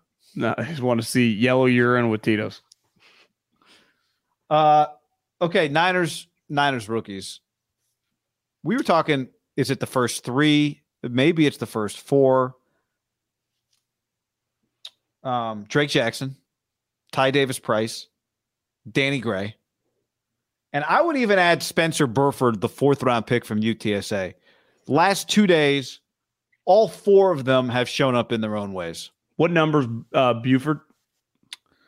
Burford. Burford? Oh, Burford. Oh, actually, I wrote Buford. 74. 74. He's been repping at guard. Burford. Burford. So, no, when we watched him Monday, the first 11-on-11 play they ran, he was the starting right guard. As a former O-lineman, he was at right guard as well. As a former O-lineman, I tend to gravitate to the skill guys, and 71 kind of, but he doesn't really try that much, so I don't spend much. I'm not a huge, again, former O-lineman. I gravitate toward the edges. Yeah. Perimeter. At one point today at practice, I was on the second field, and it changed to specialist drills. Yeah. And I was the only media member on that side of the field, and somebody came up to me. They're like, "Oh, big specialist guy, huh?" And I was like, honestly, they ran over there, and I was DMing somebody. I just got stuck here. So no, I'm not. I didn't mean to. But anyway, Niners draft picks, right? Those first 4 guys all look like they're going to have a role on this team pretty early. Yeah, I think that the draft class has a chance to be pretty good. I think, and I was spent some time thinking about this guy. You know, you, me, those of us that live on the West Coast that just have probably watched more USC than they've deserved over the years. I mean, last year was a joke. I mean, really an all-time embarrassment. I mean, I would imagine people like that have been following the program for 30, 40 years. It's got to be one of the worst years in the history of the program, right? Last year at USC. I mean, coach got fired after a couple and years. They had some, before Pete, they had some pretty lean years, but that was definitely the worst year of the last 20 years. And Drake Jackson, there was a contingent of people thought going into his junior season he had a chance to be like a top 15, top 20 pick. Top defensive linemen just don't fall. Yet the weight stuff, we talked about this yesterday, he fell. To me, it's insane that he fell at the end of the second round. But he got caught in the tsunami that was the negativity around the program. Price is a good example of he's really good. He was also in kind of a weird spot, right? LSU the last couple of years have been a disaster. Now, he's a running back, so his ceiling, unless you're like Saquon Barkley, is only so like you're going in the second or the third round. And Danny Gray, I mean, I think those 3 guys, there was a play today where Price ran so hard that he ran into this wide receiver blocking for him that the wide receiver got elevated, hit the ground, and you could tell, felt like he got hit by a Mack truck. Absolutely ruined him. And this guy's got to be thinking, all I'm told is like, you got to block for Kyle, you got to block, and I'm blocking my ass off. And then the running back just fucking destroys me. And then Danny Gray's making plays down the field. Now we'll see. To me, the thing with Burford is clearly he's in the mix. Like, it's hard to say a lock, but 4th-round pick, like he's going to lock to probably make the team at minimum to be like a guard center swing guy. Once the preseason, like he's going to have a chance to win the starting position. And if you get a starter at guard or center in the 4th round, like that's a good pick. But like the other 3 guys aren't just making the team. Drake Jackson is going to play a lot. Drake Jackson is going to sack the quarterback this year. I don't know how many plays this guy will, or how many carries this guy will get, but I would lean more than you think. Price is scoring touchdowns this year. Now that could be 2, that could be 8, depending on injuries and Mitchell's health. And, if Trey Sermon comes on or Jeff Wilson, like there are other factors that are somewhat out of his control. But he's playing. And when let me just correct me. Austin Mack was the wide receiver. Austin Mack killed him. I mean, destroyed. And Danny Gray, not only is he making the team, like he has a unique skill. And his skill matches up now with the quarterback that he can stretch the field.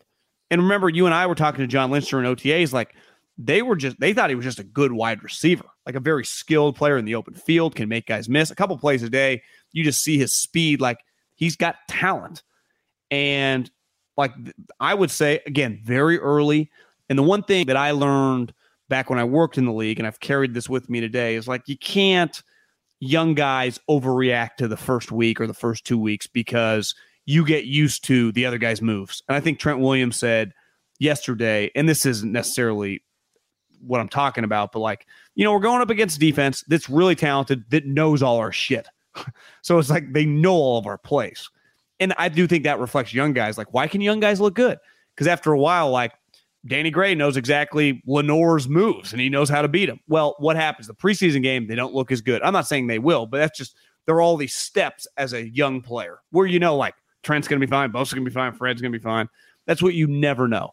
The one thing I feel 100% certain on is the two guys. Like Danny Gray, we'll see when he gets against real corners, physicality. SMU, you wouldn't say they're play the most physical teams. I know Price does, play in the SEC. Everyone in the league thought he was like the hardest runner in the country. Like, that guy's physical. That's going to translate. And Drake Jackson, ultimately, I don't know how many plays a game right now he's getting, but if he just gets 8 to 10 pass rushes, he's got fucking pass rush talent. He had a play today in one-on-ones. He's got an inside move. He's clearly got the ability to bend. He's explosive. We know that the D-line coach, like those two guys, that's working. The O-lineman, we'll see. I mean, it's just, he's going to get live reps in preseason games against the Vikings. Like, he's going to have to earn his spot. And Danny Gray, it's like, well, how does he handle press coverage? How does he handle not knowing the coverage? Like, there's bigger steps. Like, I know for a fact, Price, outside zone, hit that shit, he's going to be fine. He runs Jackson, like a Kyle Shanahan guy. Like Elijah Mitchell. It happens fast, it happens hard. And in these practices, not a lot of things. When something physical happens in space, it stands out because not a lot of things really physical happen in space in a practice. Fred Warner hitting somebody, that stands out. The Jimmy Ward, Debo kind of collision, right? Yep. Ty Davis Price. I think the two plays we saw today. Is there a chance Mac? What are the chances Mac has a pretty big bruise on his back? High. He got crushed as he's trying to block, man. And I think it shows. Ty Davis Price is a through, not around guy, which is what Kyle Shanahan wants. He wants you going through. Yeah. Danny Gray had 2 catches back-to-back. Well, not back-to-back, almost back-to-back. One in which he had a 5-yard gap between him and Ambry Thomas. He beat Ambry Thomas, caught it. Another right in front of us where Ambry was on him. Nate Sudfeld threw it this time. Little underthrown. Danny had to kind of come back in the air for it. So Ambry's right there. You could take positive or negative. Like, Ambry had a chance to make a play on the ball, which has been one of the things with Ambry Thomas, right, is being there but not breaking the play up. Biggest pick of the season. But remember, underthrown. Remember Danny Gray, what were one of the things with him coming out? Drops. Hands. Well, he goes up, and Ambry, I thought, played it pretty well. Danny Gray made the play on a contested catch. So I think you're right. It's not going to be about volume for him. He is a spice. The stake on this Niners offense is Ayuk and Debo and the run game and Trey Lance. Kittle. But Danny Gray is he's a little rosemary maybe this year. He's a little spice. He gives them a little something different, which they can take advantage of. And the question with him is, I think, or the key with him is, he's not going to get 5 targets a game, right? So when Kyle draws it up for him, is he going to make the play? And I thought today, in some chances to make plays, he made plays. He's going to get a few opportunities. Yeah, and he's not a lock. Like, if you told me he's obviously going to be on the 53-man roster, but like in sweats week 1, believable. But there are going to be games. It might happen week 1. It might be week 6 where he's going to be active. And it might be because of injuries that he's going to get some scheme plays. It's on him and Trey to hit him, right? I mean, the pass got to be there. And if it's there, he's got to come down with it. Because more than likely, if the coach is scheming it up, it's going to have a chance to hit, right? We've seen that. Because it's going to be a specific play. Might be a play action with him kind of beeline on the back, just going 80 miles an hour down the backside. Which like you said, to me, the second catch, with the contested one with Ambry in his face, I love when a wide receiver kind of high points and has to because the guy's like pin it against his body or his helmet. Like, that takes a lot of concentration because you're like in midair and he's right in front of you. And then I couldn't tell like against his chest or his helmet. But like that's a concentration catch, The ones are you either got good hands or you don't. If it's going to hit you in the hands, right? The ones where you got to high point it with a guy in your face, like that's the NFL. That's to me that's even the biggest difference. Like, it doesn't happen that much in college. Like, a lot of catches in the NFL and PBUs are like right there. That's a play that happens once every other series in the league, right? It's like, damn, what a catch, right? Yeah. Or, damn, what a play by the DB. But it's like it could go either way. And it's like the best wide receivers or just functional a lot of wide receivers, guys that play in the NFL have a good chance to bring that down. Just like, honestly, they have the advantage over the DB. Like, I think if you just watch the league, like most DBs aren't, like PBUs are kind of outlier. It's usually because of a bad throw more than like, boom, banged it. Nope. Like that ain't happening. But you still bad throw. You still do the nope. Oh, well, yeah. If it would have right. hit his head, Ambry would have been like, I got it. I was right there. Gavin asks, what's the running back depth chart going to look like this year for the Niners? You know, we were talking about this today with our buddy John Dickinson because you got Elijah Mitchell, you got Ty Davis-Price. Well, Mitchell's a starter, right? Yep. Jeff Wilson Jr. I would say he would be the two just based on seniority, resume. Pretty good. He's a good player. I mean, is he a two? You know, I liked him as a lot of three, but I just think it's part of being an old school coach. You just give a rookie, make him the number two right away, you know? Didn't take long for Elijah Mitchell, but Kyle will pivot fast. Yeah, all you got to do is run a couple hard. He's like, he'll just give you carries. there's always some spots for JaMychal Hasty and the Trey Sermon. I thought Sermon had a couple moments. I had a couple bad angles, but it looked like he was running hard. To me, Sermon, I guess we'll get into this. It's kind of crazy. They have a preseason game like next Friday. I would say he would be one of the guys that leading up to that game we'll be talking about. Like, it's a pretty big moment for him to like, okay, Trey Sermon's making plays. Right? Because is it inconceivable that it's like, listen, he just doesn't fit. We'll just cut him. Maybe they put him on the practice squad or what. I don't think he's a lock to make the team. And I think they're so good, they're not worried about like, wait, you just third round, like whatever. Like they're not going to be caught up with that. Like if he doesn't earn it, he will not be on the team, which you can't always say about last year's third round pick. I would say watching their team, they wouldn't even hesitate if they don't. Especially when you just used another third round pick on a running back. How many players have more on the line than him in this preseason? I bet he's going to get a lot of carries. Feels kind of like who's the other Ohio State running back they had who immediately it was like, yeah, Carlos Hyde. Carlos Hyde, yeah. And he ended up having Sermon would die to be as good as Hyde. More Hyde wasn't that great, but I know what you're saying. It's one thing with running backs. God, they do get a lot of hype. Like they're just pretty famous coming into the league if they've played at a bigger program, right? Like if you start a running back at Texas, Ohio State, Oklahoma, Bama, Georgia, USC, it's like most people know who you are, right? Casual football fans, like, damn, I remember watching that guy a couple Saturday night games. These guys sweet, right? They just because they're stars in college. Like if you're a starting running back, like Bryce Hall at Iowa State, like they just become kind of in the vernacular of college football. And a lot of NFL fans, you just end up watching some college football games, and usually the best players are the quarterbacks and the running backs. It's not like I remember this corner, you know, Bijan Robinson of Texas. Well, the hype on him is going to be. I mean, I have a buddy that does that area that thinks he's like a top 20 pick. But Sermon, that's where Sermon is. He's the most famous of the group, even more than Price, because Oklahoma and Ohio State, and then he had those moments for Fields teams, you know, where he broke the. How many people were watching Ohio State in that Big Ten game? 9 million in the Big Ten championship. We know. I mean, their ratings are the amount of people that witnessed them. He got hurt in the Natty, but didn't he have like 200 yards in the semi? In the semis, he played really well. It was a big deal when he got hurt. What was it, like 15 million people watching that game? Like he had an eyeballs on him. Maybe more. Not a lot more, but maybe more. I want to get back to Jay, who says, I missed today's fireworks. Thoughts on the O-line? I mean, yeah, are we sure who their left guard's going to be? No, you got to be careful what you make of the one-on-one pass rush drills. I couldn't tell. It might have been Kundiche. It could have been. I don't think it was. It wasn't Kinlaw. I don't exactly know who the defensive tackle was, but they have a ton of like very functional defensive tackles. Destroyed Banks. I mean, destroyed him. Which you don't. Guys get bad reps. It's another thing to get like lifted and shoved. It was one rep concerning. I think we said this yesterday, second round pick, Notre Dame, lock to start. I don't know if any guard or center is a lock to start on this team. I think the two starters are McGlinchey, Trent Williams, and the rest is kind of open for business.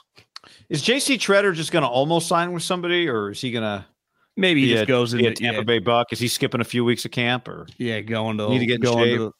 Become a lawyer or something? I don't know. I mean, they need a guy, don't they, in Tampa? I will say this: if I do think it's fair. Well, I gave a guy a pass the first year, and I remember texting with Schwartz. He's like, when I first got in the league, linemen, first round picks, got more time. You didn't draft a guy in the third round like this guy to start. If he was good enough, he did, but if he didn't, it wasn't the end of the world, and the guy would start the second year. If Banks can't win the starting job week one, that was a bad pick. Yeah, that's a bad pick. Second rounder by year two when you need him. When you need him, it's not like he's getting beat out by somebody who. I'd say there's a chance that if Banks can't win the job and Sermon is either cut or barely hanging on, it's a little rough stretch, second, third round for the Niners. Yeah, if you hit on Trey Lance, I mean, it's I know, but it's you only get so many second and third rounders. You can find Debo's, you can find Fred Warner's. Well, the second rounder they get for Jimmy Garoppolo will be their chance at redemption. That's true. The Miami Dolphins, John, Mike McDaniel's team. Owner suspended, which I don't know exactly what that means. 6 games. They lost their first round pick in 2023. And they lost the second round pick. Damn, I didn't know that. They have the Niners first rounder, right? Yeah. And what I didn't realize till you explained it to me, I thought this was all the Brian Flores story. No. But the SEC investigation, or at least the investigator that came from the SEC who ran this investigation, also dug into communication tampering, basically, with Tom Brady and Sean Payton. I think we've learned in the NBA, the only people that get in trouble tampering are the executives and the ownership and the teams. You can be the player and take the phone whenever. You can't tamper as a player. Which remember the NBA player was it Joe Smith from Maryland who had an under the table? I think the contract he signed, they paid him under the table. Yeah, I remember something like that. Yeah, but that's I think the agent got in trouble for that, and the team. I can't remember what happened to his money. Yeah, I feel like they never blame the player. They just blame the parties that be doing the deal, which I do believe is fair. I will say this about Tom Brady. Tom Brady knows what he's doing and knows what he's talking about at 44 years old, talking about equity in the team. Now, it's not. And plus, he's best friends with Stephen Ross's right-hand guy that supposedly gets to own the team. So Stephen Ross is not always going to own the team. He's not going to own the team till death. He's going to give it up. This guy's just going to take over. A little weird. So clearly, this stuff is going to get talked about, welcome to the real world. But I get, the way I heard it driving down to practice, people on the radio describing it, again, McAfee and his guys, where it's pretty clear that the Glazers and the Bensons, and it might have been Jason Light, it could have been Mickey Loomis, were fuck this. You don't get to call my coach, or you don't get to call my player. I don't blame those two places for being hot with this guy talking to their guys during the season. That. Honestly, it might be less the Glazers and more Jason Light. You're talking to Tom Brady during the season. What the fuck? Would that shock you if internally their executive crew was pissed off? This is bullshit. There's a deal with tampering at the combine, right? And there's another thing calling my guy in October. Stephen Ross. Also, if it's your GM trying to back channel, you're the owner. All the owners are on the same team with each other, right? GMs are competing against other GMs. Owners are all on the same team. I think that feels more like a betrayal to other teams than if somebody's executive did it, right? Is there a chance, kind of like David Stern booted Michael Jordan, that Roger Goodell told Tom Brady to go away, and then Tom Brady begged his way back in? Or that it was some secret double secret punishment? Doesn't make any sense. Why would you do that to Tom Brady? I agree. Plus, Raj owes him, screwed him for Deflategate. Yeah. Sided with Grigson over Tom Brady. That's got to be the worst decision in the history of the league. Sorry, correction. 2023 third rounder. So a first rounder, 2023 first rounder. Yeah. 2024 third rounder. So they staggered it for him. For when it's going to suck for Sean Payton when he takes over. I love that. Like pick. McAfee was making fun. They fined him $1.5 million. Do you remember when F1 went to Miami? I guess it was reported that Stephen Ross made more facilitating that than he did all the Dolphins games. Like the amount of money he just made, like $1.5 million of this guy. It'd be like, guy, I'm going to fine you $18.50. You're like, got me, John. That's going to hurt. No going out to eat with my wife this weekend. It's like, give $1.5 million. Like the draft picks hurt. Like you take away a first round pick. Like let's say they go 7 and 10. Like that's pick 13. Like that's a big deal. The fines are so stupid. Are so dumb. To fine an owner. Like I'd argue if you're gonna fine an owner for something serious, what would be like its number starts at $20 million or something? Like, it's got to be something where you're like, fuck you. Well, I think draft picks are the most detrimental thing you can do to most of these guys, right? Because that's embarrassing. That's embarrassing. You've really hurt your team. That's far more detrimental. Like how about an owner, if given the choice between a $5 million fine and losing their first round pick, they'd pay the $5 million fine. How about this? $10 million. Do you know what the fine is? Deducted from your salary cap. So if it's a $2 million fine, your next salary cap, you have $2 million less than the rest of the league. That's a great idea. Would that piss some people off? Like that would hesitate you. A 6-game suspension? Well, you might as well ban me from watching TV, and I don't have TV. I know. That's what McAfee was like. No so more what? ice cream for you, but you hate ice cream. So what? He gets to watch the games from his 17,000 square foot mansion somewhere, or maybe on his yacht. Like that's what are we talking about? The owner? No one even notices. Does the NFL have team security at the Miami Dolphins stadium? Would they know if he showed up? He pays the security guards like their salary. They're going to be like, Mr. Goodell, Stephen Ross is trying to sneak in with a mustache looking like Bobby Valentine. Theory, any chance they try to do this to get people off the scent of the other thing they got going on? Or is it just, it won't even matter? I mean, not a terrible theory. Like, Stephen, you fucked up. You owe us. You're going to have to wear this one.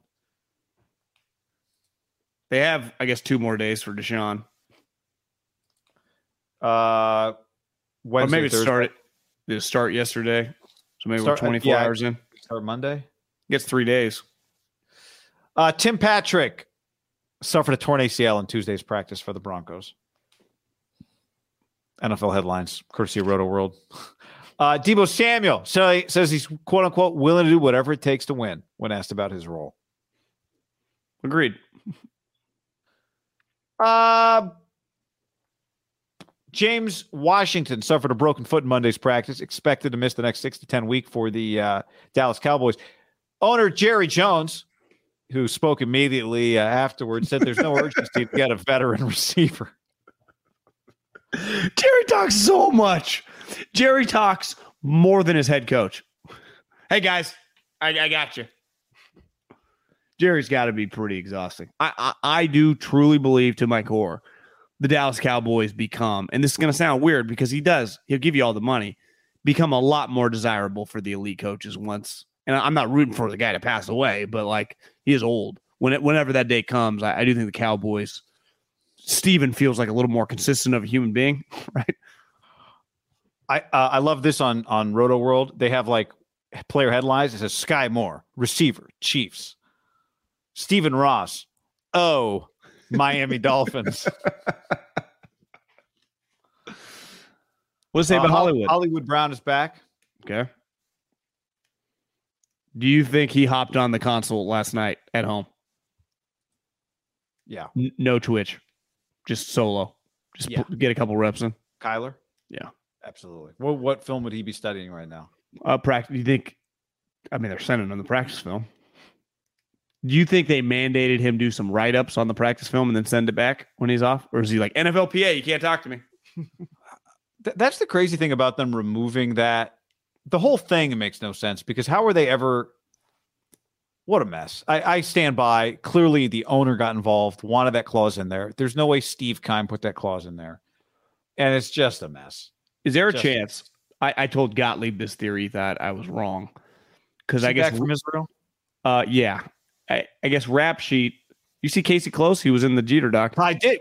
Well, he's Jeter's. He co-produced the thing. Yeah, I was like, that's a tough guy to go after. He feels like pretty powerful. That. What was I just about to say? What were we talking about? Casey Close. What were we talking about before Casey Close? Completely lost my train of thought. I don't even know. Kyler. Gaming. My theory is that I guess Rap Sheet told Dan Patrick Rap Sheet was personally going through the contract looking for a baseball clause so he could tweet or talk about it on NFL Network. That's when he stumbled upon the homework clause. He claims like I was going through it because I was going to talk about it. And I was like, I'm not calling bullshit. But my theory is that the team put it in knowing they were going to leak it and kind of okay with ultimately taking it out or whatever to kind of embarrass him.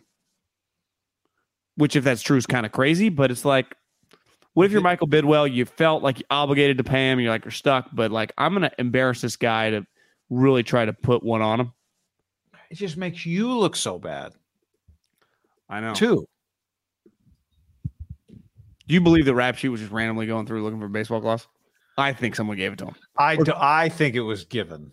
I don't think he was just reading through the contract looking for a baseball clause. Yeah. Wouldn't you just, if you're that connected, wouldn't you just ask somebody, send them a text like, hey, is there a baseball clause in this thing? Well, 100%. Well, so to me, if someone gives it to him, someone's giving it to him with an angle. So is it Kyler's side or is it the team side? Or could it just be like some team? Could it be like Parag? Like, look at this idiot. Well, these contracts all get uploaded to like an NFL database. Everyone has access to it in the NFL. Yeah, in the NFL, it could. Yeah, it could be. Howie could have given it to him. You know, any team in the league looks through it, and every team with a big contract. I vividly remember listening to Howie talk about it. Whenever a contract was signed, because you always have to be ready for your own team, right? You have maybe not like your Parag, but like Hampton would just go through it and like. Then you would talk like, look at this is what the new precedent is. I would imagine that once the contract got uploaded, it went like wildfire through the league, right? GMs and the contract people bullshitting. You think they all read through it looking for I think, something? Well, I don't think every high-end guy does, but every team has like someone in their staff that goes through and highlights things that they would have to implement moving forward. And that would be something that sticks out like, hey, Howie, check this shit out. Because you would always want to know the new, especially the big contracts, right? What's it look like? What's in there besides just the basic shit? Yeah. This has to be something that was like, I bet it went like wildfire throughout the league whenever it got uploaded. Beyond like the Arizona, what? There are two teams. There's a couple weird, like the Cardinals are starting their season in a very weird place. The Dolphins are starting their season in a weird place. Are they though? The Dolphins? Yeah, I just think Cardinals more than the Dolphins. I think with an owner. I agree with that because most of everything that's happened with the Dolphins is on the outside. But I just think for the Dolphins, it's a first time head coach, and the Tua stuff is just. And Tyreek didn't. I don't think it's made it easier. Did you?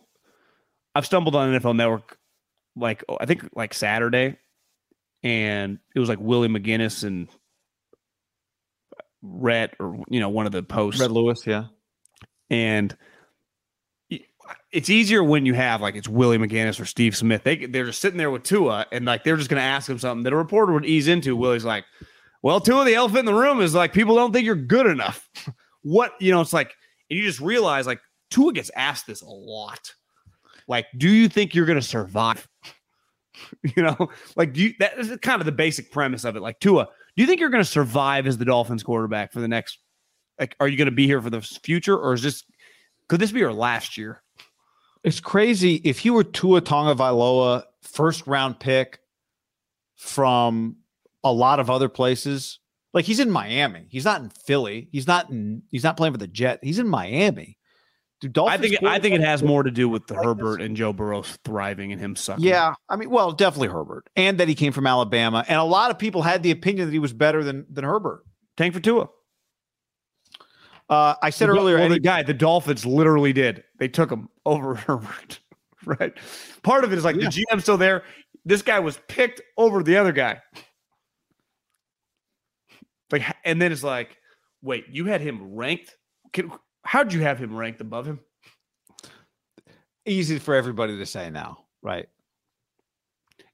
Herbert did go 6th, right? It's not like, well, this guy ended up 18th, went 6th. Part of it is Herbert is such a physical monster, and Tua, that's not what he is. It's the worst case scenario ever for a team because not only is like the physical freak that I think people had some questions on, like look good, he became a star immediately, and like players around the league were like, "Holy shit, look at this guy!" It happened fast. It snowballed on the Dolphins. Probably quicker than anyone could have ever imagined. It happened within like 5 weeks. Herbert became a stud playing. Tua couldn't play. And then Fitzpatrick. And then they had to bench him. Remember, Tua got implemented, most people think, because people are like, well, we got to see what our guy looks like, even though Ryan Fitzpatrick, they were decent. John, I made a statement earlier, which I'm going to take back, which is that I read any paid comment where I lost this one. John got pod with Cowherd. You scared he'll ever leave. That's not a $2 comment, but not as long as we keep making money. I feel okay. We're in good shape. The beauty of Colin Cowherd is that he is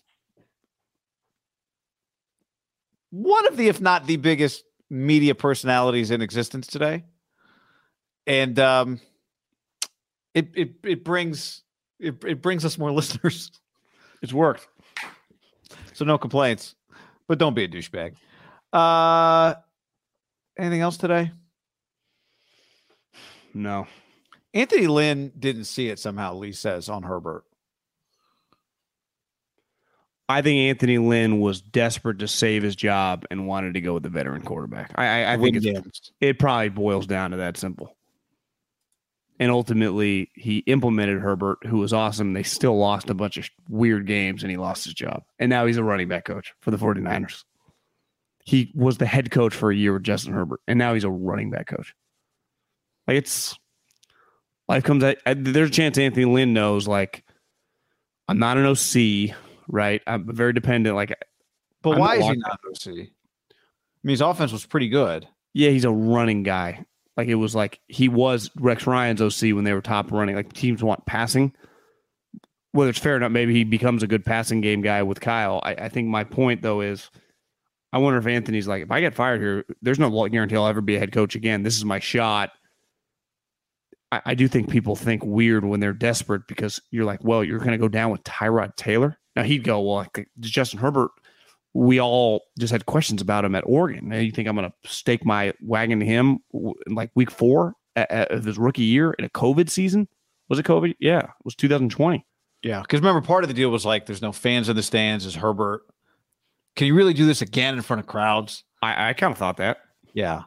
I guess I didn't think that, but it was like, well, is it really this easy? And I was like, yeah, it's easier.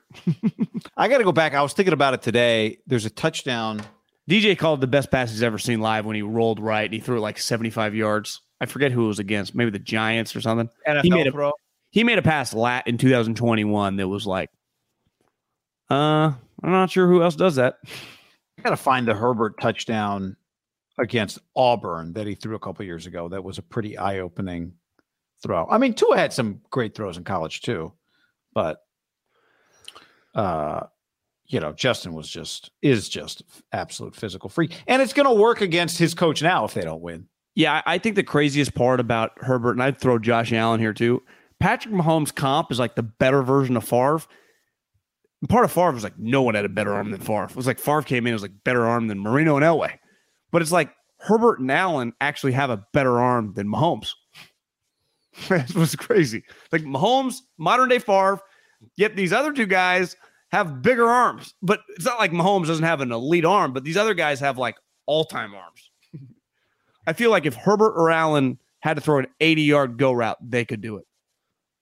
Like whatever Mahomes can do, like it feels like those guys can throw it 5 yards farther. And again, we're talking like one guy hits a 330-yard drive, the other guy can just hit a 340. Right? I think you see it not when they throw deep balls down the seam in the pocket, but when they move and they have to throw it. I think they're just Mahomes' ball just has a little more arc in it, where those guys throw laser beams. Yeah. I wonder who's got the better arm between the two of them.